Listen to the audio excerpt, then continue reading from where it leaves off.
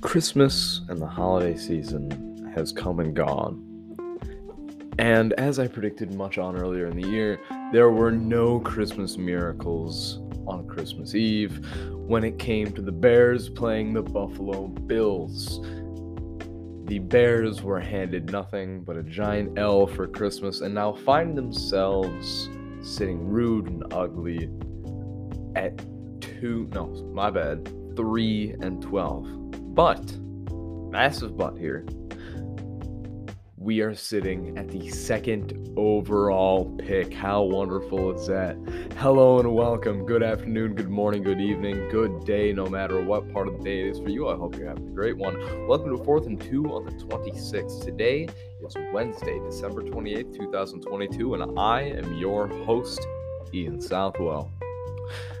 Thank you for joining me today. Today we're going to be going through a few things, just general NFL news first, breezing through it. We do have another community comment, and then I'm going to go on a few rants. It's a wonderful little plan we got set up. But first, normally I wouldn't give half a damn about this, but the Raiders have now benched quarterback Derek Carr for the rest of the season.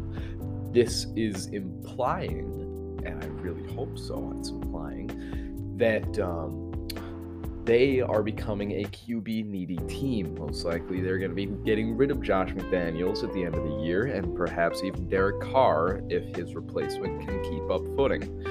Would I be surprised if they do it? A little bit, at least with the Derek Carr thing. But what it signifies is that we need to consider Las Vegas as a viable trading partner as a QB-needy team that would be willing to take a quarterback in this very quarterback-heavy and quarterback-strong class.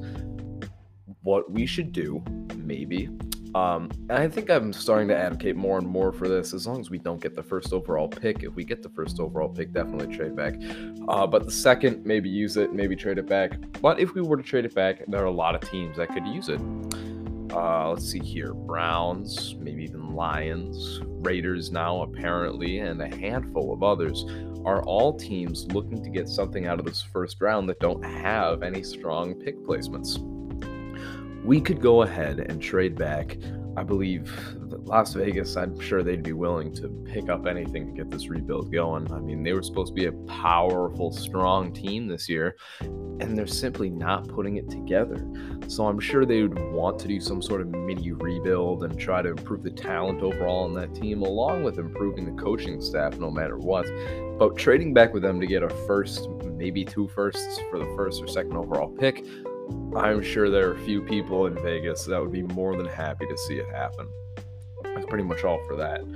I don't really care too much about the Raiders, but you know what? If it's going to help out the Bears, and hell, maybe someone's going to want to get Devontae Adams out of that trade. Personally, I wouldn't. I don't care how good you are. If you ever put on the green and yellow, don't step a foot in Soldier as a Bear. That's just my personal opinion. But last episode, if you do remember, I did a mock draft with my good friend Troy. And we had a comment on that from one Big Carl asking, should the Bears potentially trade back? And we got a response to this comment from one Scott Steele. Hello, Scott. Scott says, outstanding. Please tell me Big Carl is Askelek. I wish I could tell you. What I can tell you is that Big Carl is Big Carl, and I'm sure he has some wonderful ideas on, I'm sure, a lot of Bears situations. But what I can also tell you is that I don't know what an Askelek is. So maybe it is Askelek, maybe it's not Askelek, I don't know. Someone's gonna have to follow up with me on that one, but I'm not sure. Maybe one of you can enlighten me. But finally, let's get into this. Going along with the mock draft that we did last week, I mentioned that the Bears should consider looking into taking a kicker, place kicker, in the later rounds of the draft. This is a major mistake now I'm thinking about it, because a certain thing happens in March.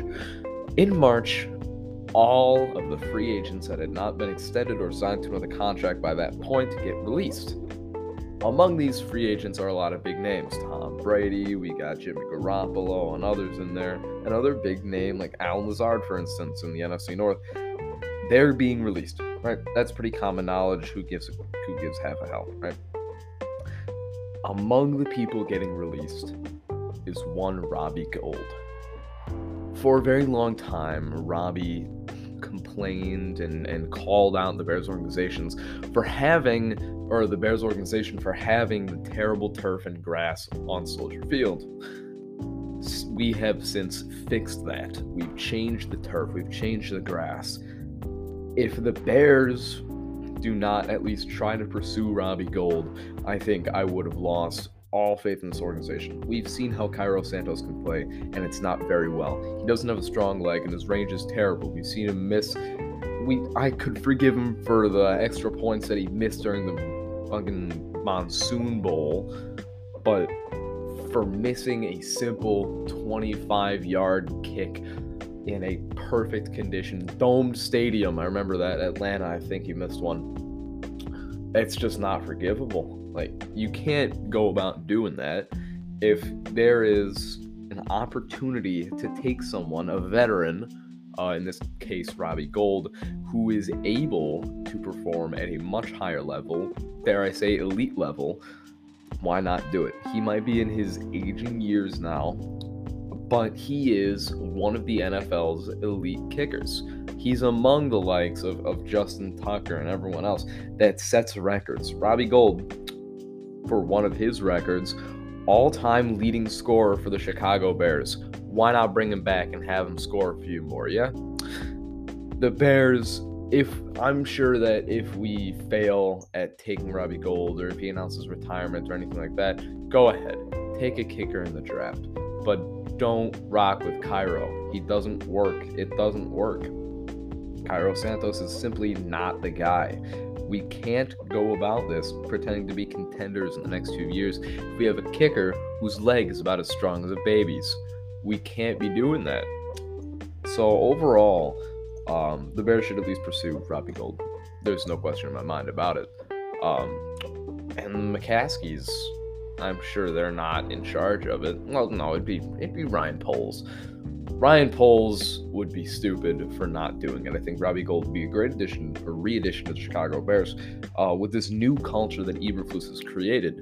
Even though it's a remnant of an older Bears, that was a Bears that won games, and that was a team that was able to go out there and say that they're contenders. But with the way that this team is going, we're shaping a new culture, and we want to be a winning team. We're not going to be doing that without competent players on each side of the ball. I'm not talking offense and defense only. I'm talking special teams, kicking unit, no matter what. And Robbie Gould would be a major part in that. Speaking of the draft, now that we're moving past the free agency, the Bears are approaching the first overall pick. We're now sitting at 3-12, which, granted, I'm not too happy about. We're tied for the longest losing streak in Chicago Bears history. That's 8 games. It's tough. It's tough. I'm not happy about it. What I am happy about is that this past weekend, on Christmas Eve, the Houston Texans defeated the Tennessee Titans for a total record of 2-12-1. Let me remind you, the Bears are 3-12. If the Bears were to lose out and finish 3-14, and the Texans were to only win one more game, we would still have a lower win percentage than the Texans. This is a tankathon, all right? There's no secret anymore. The Bears are trying to lose, and I'm fine with that. They should be trying to lose. But so are the Texans, I hope. I really hope.